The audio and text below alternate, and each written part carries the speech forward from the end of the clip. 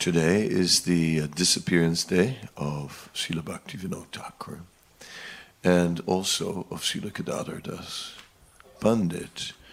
So, or Srila Gadadhar Pandit. So these two personalities are obviously very significant personalities. We will speak mostly about Srila Bhaktivinoda Thakur today. But a few words about our Gadadhar Pandit. It is stated that Gadadhar Pandit appeared on Amavasya, on the dark moon, on the day of or the night of the dark moon.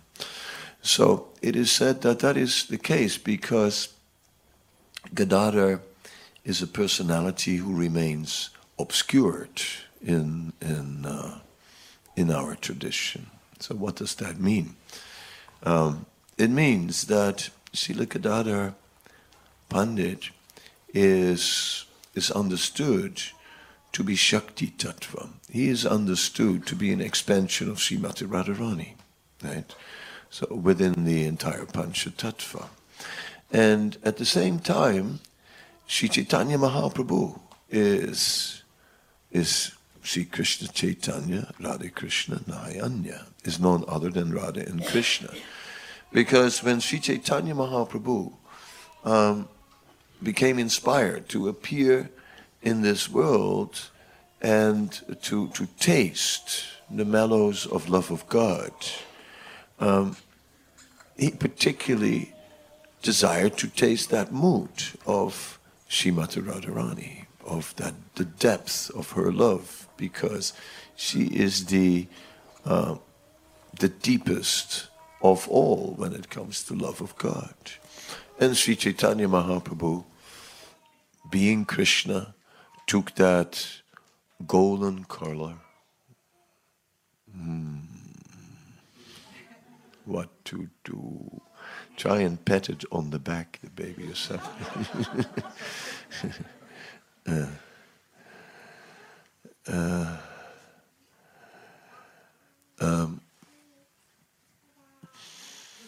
Yeah, because, and I'm so sorry to cause these kind of things, but it's like babies have the powers to make a speaker brain dead. It's like just cotton wool. Yes, so Srila Bhaktivinoda, Srila Gadadhar Pandit is the expansion of Srimati Radharani. But Sri Chaitanya Mahaprabhu, at the same time, is also appearing in that mood of Radharani. And it is said it is Chaitanya Mahaprabhu who has taken all the qualities and attributes of Srimati Radharani, leaving very little for Gadadhar Pandit. So Gadadhar Pandit is basically like a shadow. Because all the moods of Radharani are just expressed by Chaitanya Mahaprabhu, and Gadadhar Pandit is therefore not revealing anything of these moods and mellows, and just is almost more like Rukmini, has become submissive and just a submissive servant, and not the sometimes rebellious mood of Srimati Radharani. When Krishna told Rukmini that he was not worthy of her, then that she should have married someone else, then Rukmini just became quiet and shocked, right? Radharani would have gone in a state of anger or something, and would have maybe not talk to Krishna for a few days. A different mood. Yes. So now, Gadadhar is the faithful servant in the background. And it stays like that. Yes. Srila Bhaktivinoda Thakur was worshipping Gaura Gadadhar in his Swananda Sukada Kunja, in his house in Sarupganj, and it is bewildering, in a sense, this Gaura Gadadhar worship. We are very. How does that work? Is there a hidden Radha Krishna dynamics going on in the Panchatattva? So, no, this is rejected by our current acharyas. When I speak about the current acharyas, I'm speaking particularly about Srila Bhaktivinoda Thakur, speaking about Srila Bhaktisiddhanta Saraswati Thakur, and speaking about Srila Prabhupada. These three acharyas are very much the acharyas of the modern world. They have together brought Krishna consciousness to the world that we live in. The world that has become so complicated. Right? Today, I felt a moment of liberation as I stepped out of the house, and as we drove away, and I realized I forgot my phone. It's like, okay, I guess I'm not going to read anything during this class. What to do? There are so many nice things to read. But then, from Srila Bhaktivinoda Thakur, his own words, so many nice things. But there are also many nice things to say, even without reading. Anyway, so Srila Bhaktivinoda Thakur, he explained, he worshipped Gaura Gadadhar. But also understanding that when the Radha and Krishna dynamics between Gaura and Gadadhar become active, that then they transform into Radha Madhava. So, because only there that relationship is active. And otherwise that relationship is simply in a mood of dasya, where in the Panchatattva it is explained the relationships are of service. Sri Chaitanya Mahaprabhu does not enter into different rasas with different devotees, like Madhurya Ras is not being experienced there. It is dasya. And when Madhurya becomes active, then it's Radha Madhava. So we began by singing our song, our Radha Madhava song, and we sing it every day. But of course, it is Srila Bhaktivinoda Thakur who gave us that song and who gave us that meditation on Radha Madhava. So in his worship of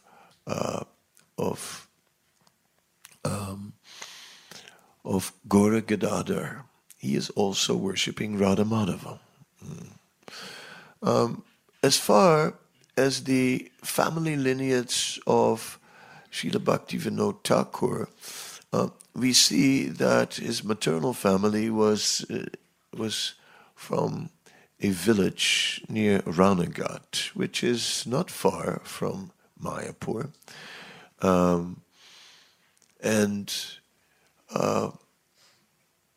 And how, yes, that village has its own history. There is a place one can visit, there is a house, there are many things there that remind of Bhaktivinoda Thakur. There's also a small temple dedicated to Bhaktivinoda Thakur. But what happened there is a little intense. So that place, if we look at his life, then just that alone would be like something, because the situation was that Srila Bhaktivinoda Thakur,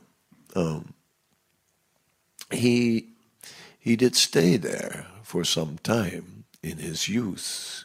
It was the home of the maternal side of the family. And another lineage is traced back to Orissa, and our Gaudiya Vaishnav Fakir Mohan, who was a close associate of Gaura Govinda Maharaj and a historian and a PhD at the same time, he was deeply absorbed in studying Bhaktivinoda Thakur.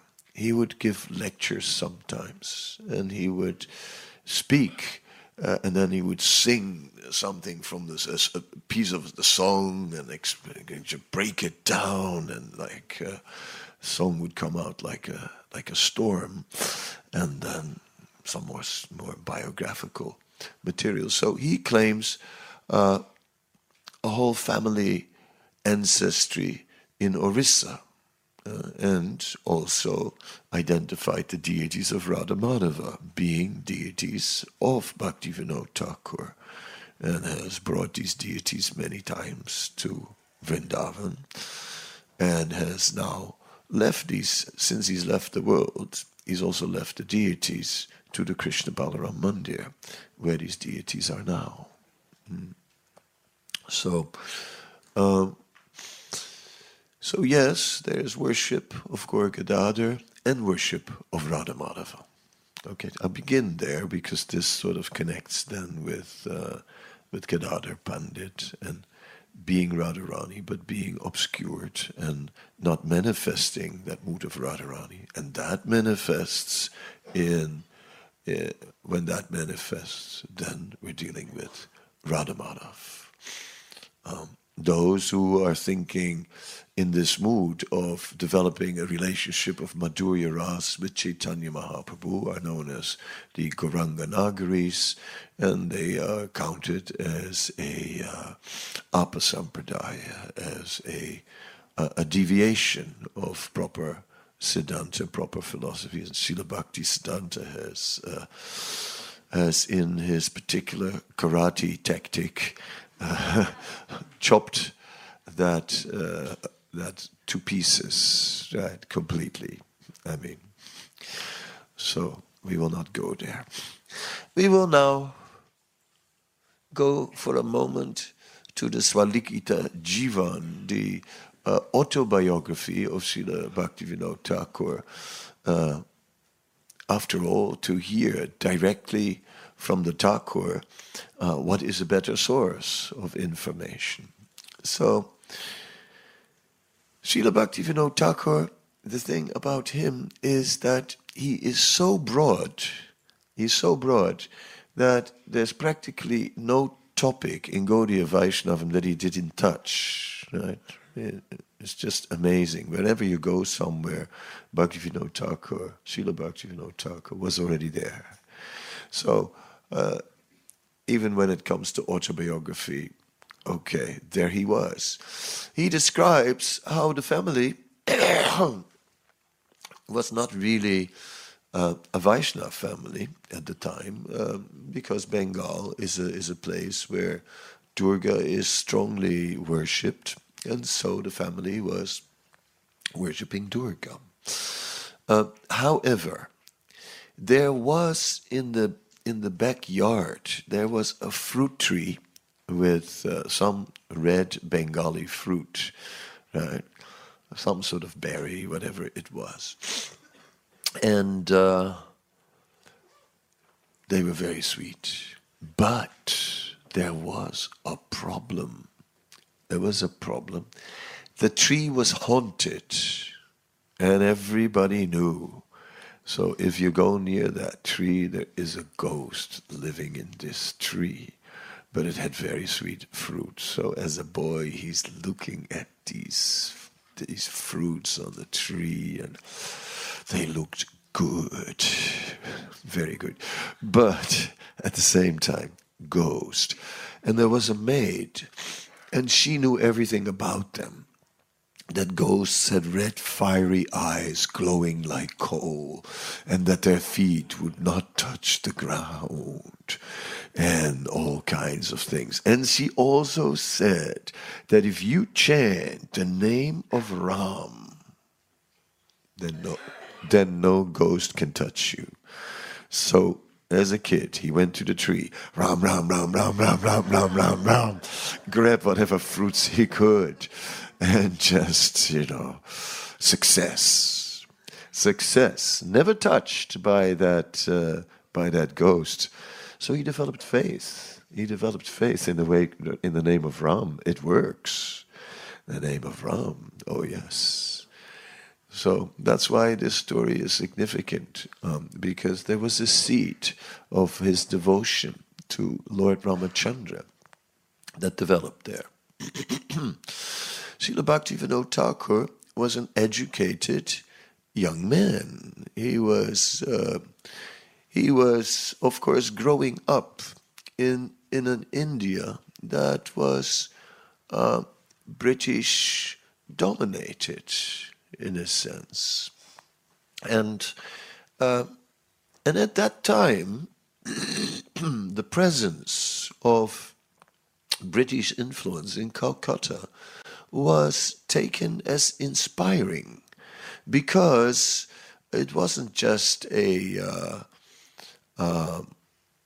some sort of military conquest or an economical conquest that went military. No, there was also quite a cultural exchange, and in some ways, the combination between Britain and India, which its Vedic culture, went very well, because after all, as we saw a few days ago, Britain is pretty good at protocol when it comes to all that, right? Who speaks when, how they sit, how they smile, and all like that. I'm just a simple pumpkin from the Netherlands, so what do I know about such things? So I was looking at it all from whoa, but yes, it's like protocol. So the Vedic tradition, if you look at the Manu Samhita, it's also just full of protocol. You're supposed to, when you speak to the superior and you have to walk away, you cannot turn your back to the superior. So you're walking backwards and sort of like, then you can turn your body about 3/4, but not more than that. And all that's described in the Vedic culture. So it's extremely, in Manu Samhita, in the Dharma Shastras, it's very complicated for a pumpkin. Yes. So, but all this is there. So in that sense, the combination of British culture and Indian culture clicked very well. Right? And they brought this kind of Kshatriya culture, which was appreciated. And then, there was Fort Williams, and Fort Williams was basically, there was a huge settlement from Oxford in there. And they were very eager to collect manuscripts from India, which our Gopinath Acharya, who is the librarian of the Hindu faculty in Oxford, tells me there are still today many, many manuscripts in the basements of Oxford that even haven't been catalogued. There can be treasures there. There can be manuscripts there from Bhaktivinoda Thakur and all kinds of things. We hope one devotee who will go scholarly will go dig in there one day and let's see what will come out. So yes, Srila Bhaktivinoda Thakur, as an educated young man, appeared at the time in this atmosphere where there was a cultural, intellectual atmosphere of young Indians who were now interested in expressing their own culture through a modern Western approach, an academic approach, instead of just the Vedic approach, which is basically the teacher knows everything and he's going to teach you something, and you as a student just sit and just go through the process, and the teacher knows what he's doing and he's going to tell you, and you don't understand what he's doing, but it doesn't matter. In the end, you will know. You'll know everything. Whereas the Western approach for study is different. It's more like every step of the way you try to understand, well, what are we learning here and why are we learning this? And the professor is sort of explaining it, and it's a more ascending approach. You see, the Vedic is descending, and you just have to have faith and receive the knowledge. And the Western is, okay, you're gonna, now climb the ladder of knowledge, and you're going to absorb all this yourself, and then you're going to have your own interpretation of all this, and this we will crown with a PhD degree when you have become thoroughly rooted as an original thinker within the great body of knowledge. But according to the formulas as we have conceived them. Anyway, which is not so original. Quite stereotype, actually. Leaving the footnote out, going then to the situation where this exchange began to happen, this cultural exchange in Bengal. Sometimes this is known as the Bengali Renaissance, right? Although Bengal didn't really go through exactly the same that the West went through, where you had like a long time a strong church that kind of suppressed intellectual life, and then finally people broke loose from it and began to think freely and go back to a pre-Christian days, a bit to the Greeks and so on. And that's the Renaissance. Renaissance means rebirth, and what was reborn was that individualism. But the same thing, though, happened in Bengal. There was a sense of individualism, a sense of fresh thinking, right? Instead of just taking everything, this is tradition and this is how it is. Right? So it was a time when Bengal flourished, when the intelligentsia began to question their own tradition and began to penetrate deep into their values, teachings, and so on. And many writers, many thinkers expressed their views on many things. And in the middle of all of this a new generation of young intellectuals, young educated people, now in the new Western system with degrees, came forward. And they were known as the Bhadralok, so the auspicious people. So Srila Bhaktivinoda Thakur is a big voice in this Bhadralok generation, amongst many others. And so is Srila Bhaktisiddhanta, also a voice in the Bhadralok, also part of the Bengali Renaissance era. So just all this preface just to understand who we're dealing with. And here he is, writing a book like Bhakti Tattva Viveka, where he just gets into Western philosophy and just does a full analysis of Western philosophers, which, a student of philosophy would have, something to sink his teeth in. It's substantial. He knows his philosophers just inside out. Right? He knows them well, and he just puts everyone in place and enters into a dialogue with Vaishnav culture. And it's Bhakti Tattva Viveka. He is now exploring the Western philosophy in dialogue with the Vaishnava philosophy, and points out the credits and discredits. Jai Sri Radha Gokulananda Ki Jai. Points out the credits and discredits of the of Western thinkers. So we see that Srila Bhaktivinoda Thakur was indeed an educated person who was fully conversant with the modern thought, and in that sense, he was a world citizen. There is a biography. There's his autobiography, Swalikita Jivan. There is another book called Hinduism in Modernity, which is getting into this Bhadralok identity of Bhaktivinoda Thakur. And the interesting thing is that this book is written by an academic devotee. Give me some of that.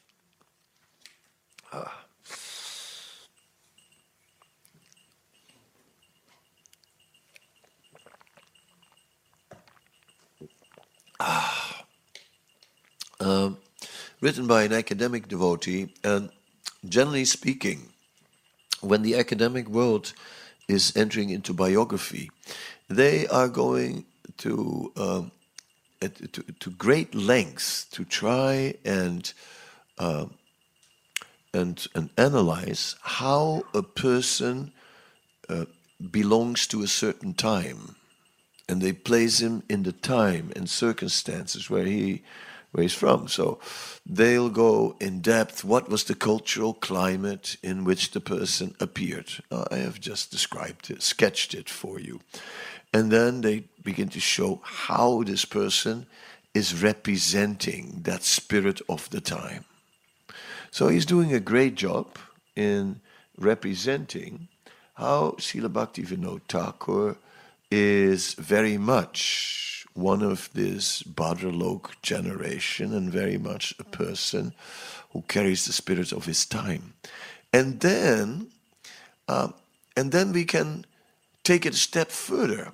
And then we can also see how Srila Bhaktivinoda Thakur is just a person who is totally beyond his time, and who's totally not part of his time at all, who is just a completely transcendental personality who is totally aloof from time, and who brings us Krishna from so many angles, and just really brings Krishna into his time, and brings us Krishna for all times, right? And how his relevance is certainly not, when you define someone by a particular time, then that person also, you see his glories and you see his limitations. It's like Copernicus, like as an example, a great scientist in his time, absolutely brilliant, and so on. But the earth was flat, right? Which then sort of has been rejected. Of course, it is making a comeback these days, especially the Hare Krishna movement.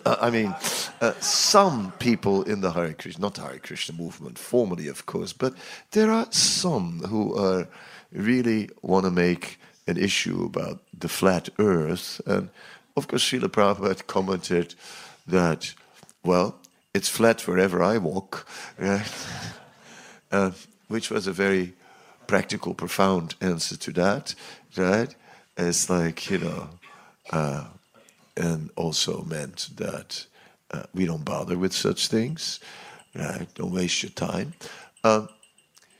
But Copernicus, although brilliant, is forever, considered outdated, right? Because he's a flat Earth man, you know. Don't take this personal. But Copernicus is not really respected. In the light of that, though, it may not be wise for us to jump on the flat Earth horse and make now that a big agenda item, because immediately the world starts to look at us like lunatics, right? Although you're talking about Earth, they start thinking of the moon, you know. Yes.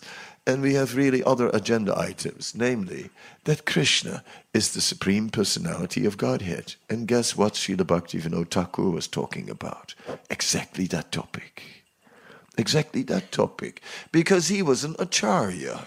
And this is the business of acharyas. Acharyas have no time to waste, you know. Although they may make some comments about the earth, but in connection with Krishna. Srila Bhaktivinoda Thakur connected everything with Krishna. And it's there where he's timeless and speaks to us from an eternal platform. So, Srila Bhaktivinoda Thakur was studying law, right? He was even married at the time. So we all know when you're a student and you're married, it's not easy. Then this situation happened that in the maternal village there was a cholera outbreak, and it just killed the whole village, practically 90% of the village. And his mother was there, so he went there. And although his grandfather, his other family members all died in that cholera outbreak, somehow or other his mother was alive. So he picked up his mother from there. And, you know, that's a very big tragedy, right? That could be also defining. You know, when you look at a biography, you think, yes, okay. And then came this earth-shattering experience in his life. His whole family got wiped out by cholera, and for the rest of his life, you know. No, nothing for the rest of his life, right? It didn't seem to touch him on a deeper level at all. We don't hear about it anymore. We don't see no reflections about that. He's not talking about it. He did pick up his mother, though. And with that, he had a wife and a mother to take care of while he was studying. So that's quite complex. Then, Srila Bhaktivinoda Thakur is the author. 100 different books on so many topics. Major ones, of course, Jaiva Dharma. Jaiva Dharma is a super interesting book because it's a book about 100 years after the disappearance of Chaitanya Mahaprabhu. There was a community of Vaishnavas in Navadvip. And that community is described. They were following in the footsteps of the Goswamis. So they were living, taking the Babaji Vesh, right, the dress of Babajis, the lifestyle of Babajis. And so there's this group, and they're living in Godrum, which happens to be the island where Bhaktivinoda Thakur is quite at home. They're living in Godrum. There is nearby the Navadvip community, which are rooted into Nyaya and into scholastic discussion, just as our Nimai Pandit used to be, and it carries on like that. And so there is this Brahmanism, smarta Brahmanism, right? More Brahminical than Brahminical. Dharma Shastra is everything. Yes, everything. So therefore, rules, a little bit of niyamagraha, as we would analyze that, a little bit of excessive attachments to rules and regulations. And which is Smarta Brahmanism has influenced India for the last millennium. So there is this cultural element in India of not allowed. Oh. Sorry, Panditji.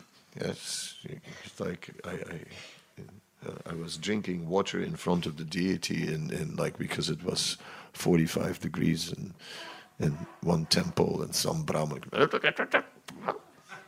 It's like, well, it's not the water, you know. Right? You know. It's okay, you know. Krishna is not so bad, you know. So have a little water. It's all right.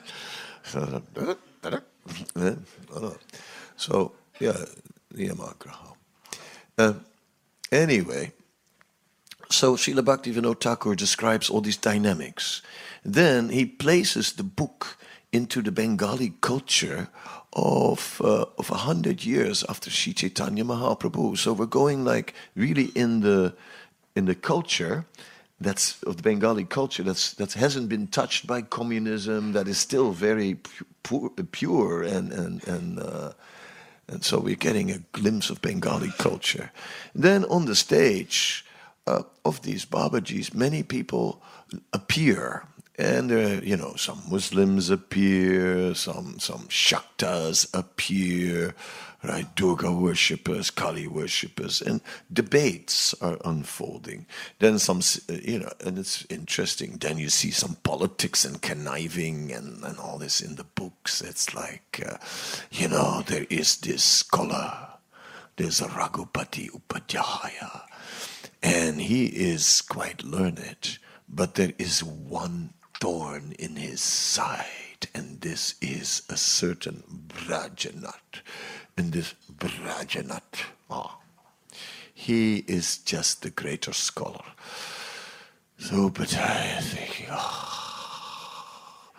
So one day he goes on the banks of the river to the crematorium, and he starts on the dark moon night a ritual to the goddess by throwing the ashes into the fire and speaking mantras and invoking the goddess, and then clouds are packing up in the sky, and suddenly a cold gust of wind is blowing over the plains.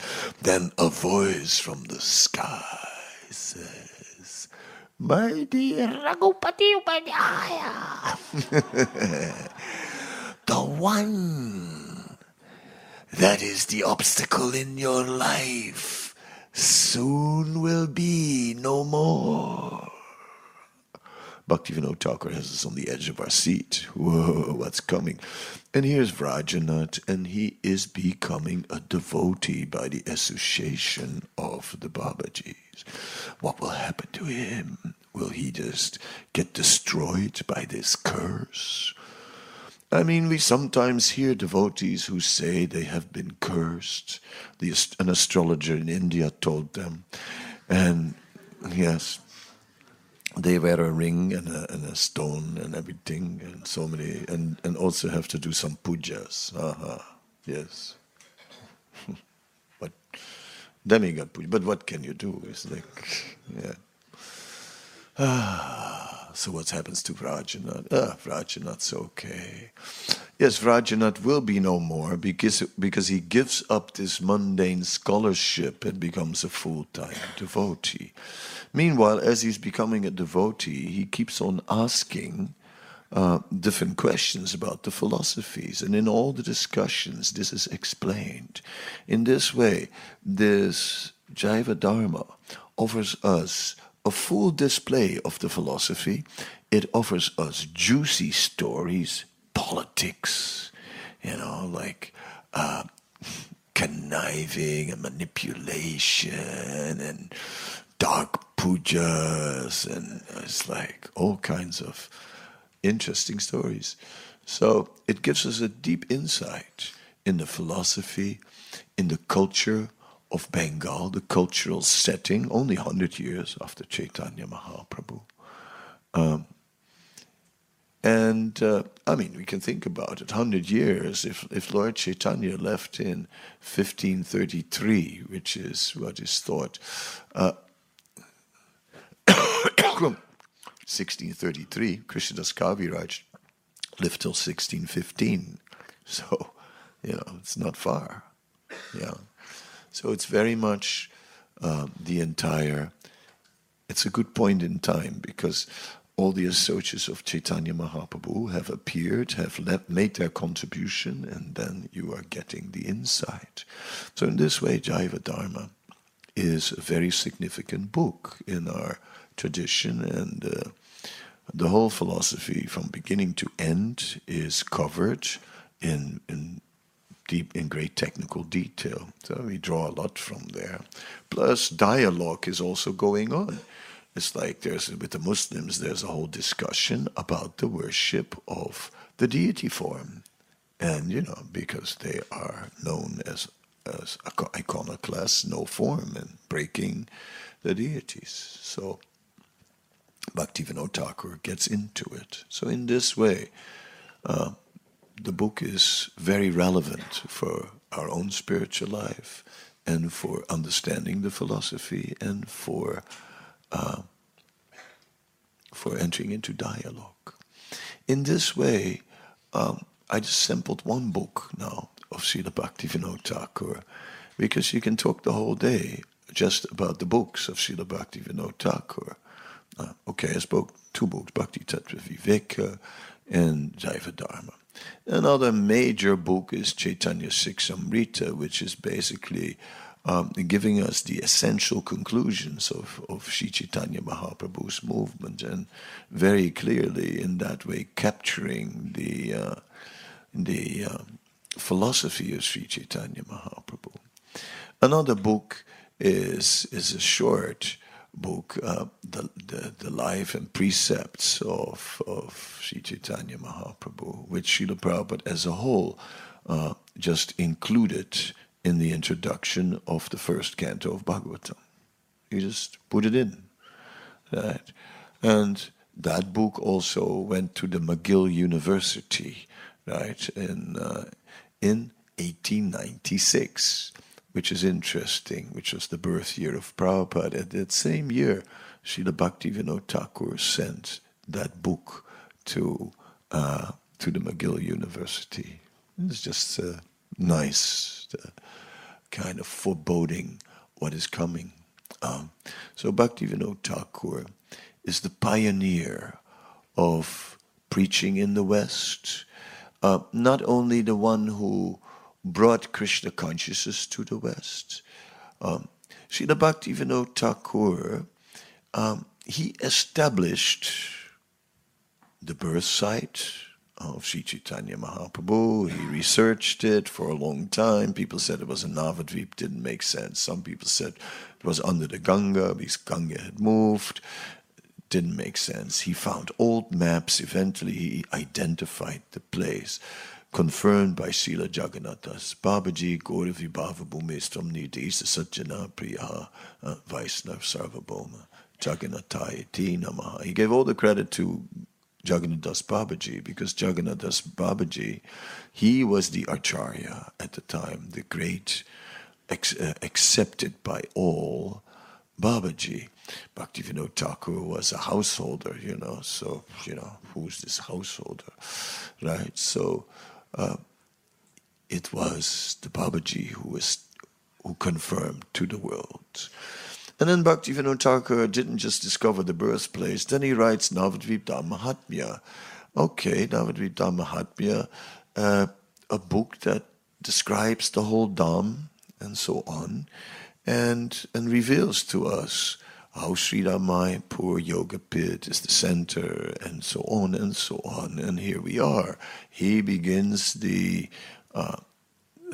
concept of the Adbhuta Mandir, the great temple that will appear in Mayapur, which is the place of worship that will unite the world. So Srila Bhaktivinoda Thakur, there he gives us that whole vision, and Srila Bhaktisiddhanta filled it in with the Navadvip Mandal Parikrama, and in this way, and Prabhupada fills it in more by, like actually having the big temple constructed.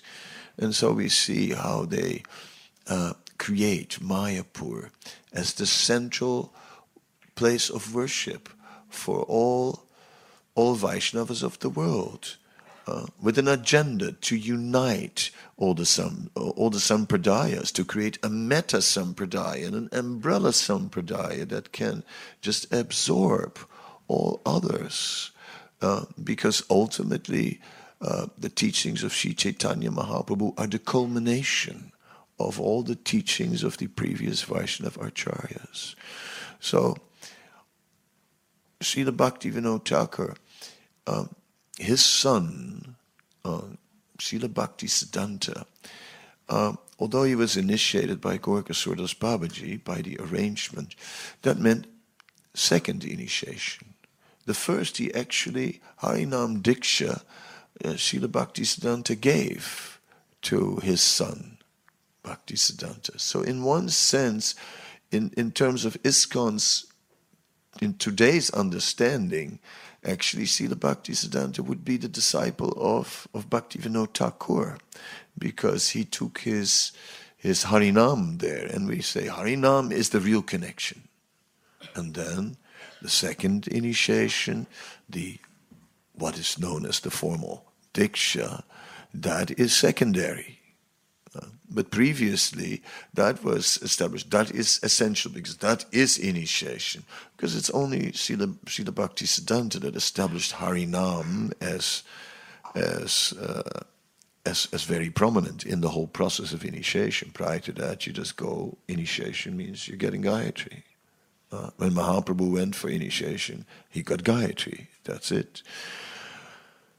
Anyway, so he gave Harinam to his son, Srila Bhaktisiddhanta, and that the connection was so strong that Srila Bhaktisiddhanta would call the deities different names, and he would always start with Vinod. Right? So many deities installed by Bhaktisiddhanta.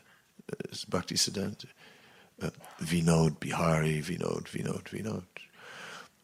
So his meditation on Srila Bhaktivinoda Thakur, the connection between those two was just completely transparent. Yes. Srila Bhaktisiddhanta was completely the servant of Srila Bhaktivinoda Thakur. And we see the same in Srila Prabhupada, who is the servant of Srila Bhaktisiddhanta Saraswati Thakur. And Prabhupada said, how is it that this miracle happened to me? And yes, he said, I had so many godbrothers that were so qualified, more learned, so qualified. He said, but somehow or other, this miracle happened to me. I can see only one reason. It is because I 100% followed the order of my spiritual master. This is Prabhupada. So we see the line and the transparency of these three acharyas. They are one. They are one. Therefore, this is not just another day. This is not just, on the Vaishnava calendar, there is also the disappearance day of Srila Bhaktivinoda Thakur. Yeah. No, it's not at all like that. This is like a formative day. This is like an essential day. This is the day of the architect of Krishna consciousness as we know it. These three acharyas, Bhaktivinoda Thakur, Srila Bhaktivinoda Thakur, Srila Bhaktisiddhanta, Srila Prabhupada, these three acharyas are just taking this Krishna consciousness into the Western world. It is Srila Bhaktivinoda Thakur who gives us the vision of a lotus that is gradually opening. He makes that statement. The lotus is gradually opening. So we get this Krishna consciousness, and the acharyas are gradually opening the lotus. And as the lotus, we see some shifts. We see like first the focus on Diksha, then Harinam, like I explained. There's a shift there. The lotus is opening. We're becoming more aware of the mercy of Mahaprabhu, the mercy of the holy name. And as we become more aware of the holy name, we turn to Bhaktivinoda Thakur, who gives us another book, Harinam Chintamani. And there it is. He goes into the Chaitanya Charitamrita, where there's a discussion between Haridas Thakur and Chaitanya Mahaprabhu and others.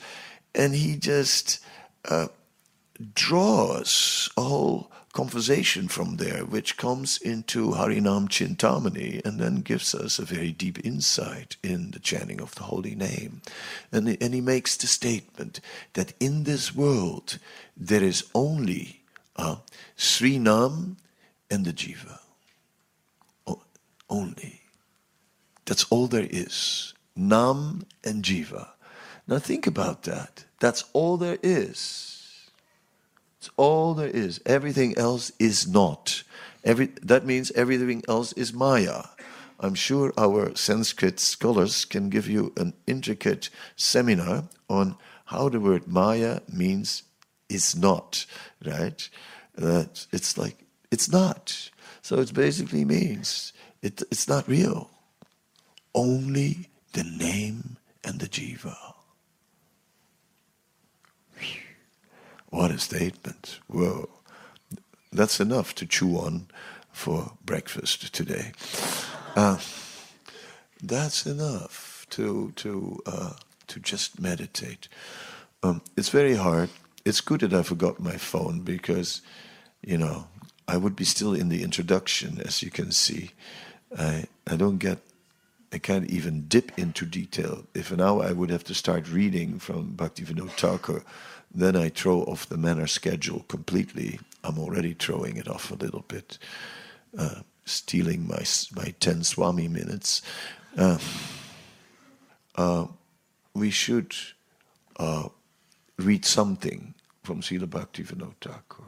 I think whether we turn to the songs where Srila Bhaktivinoda Thakur is glorifying Krishna and Lord Chaitanya. Kiba Jaya Jaya Gaurachande.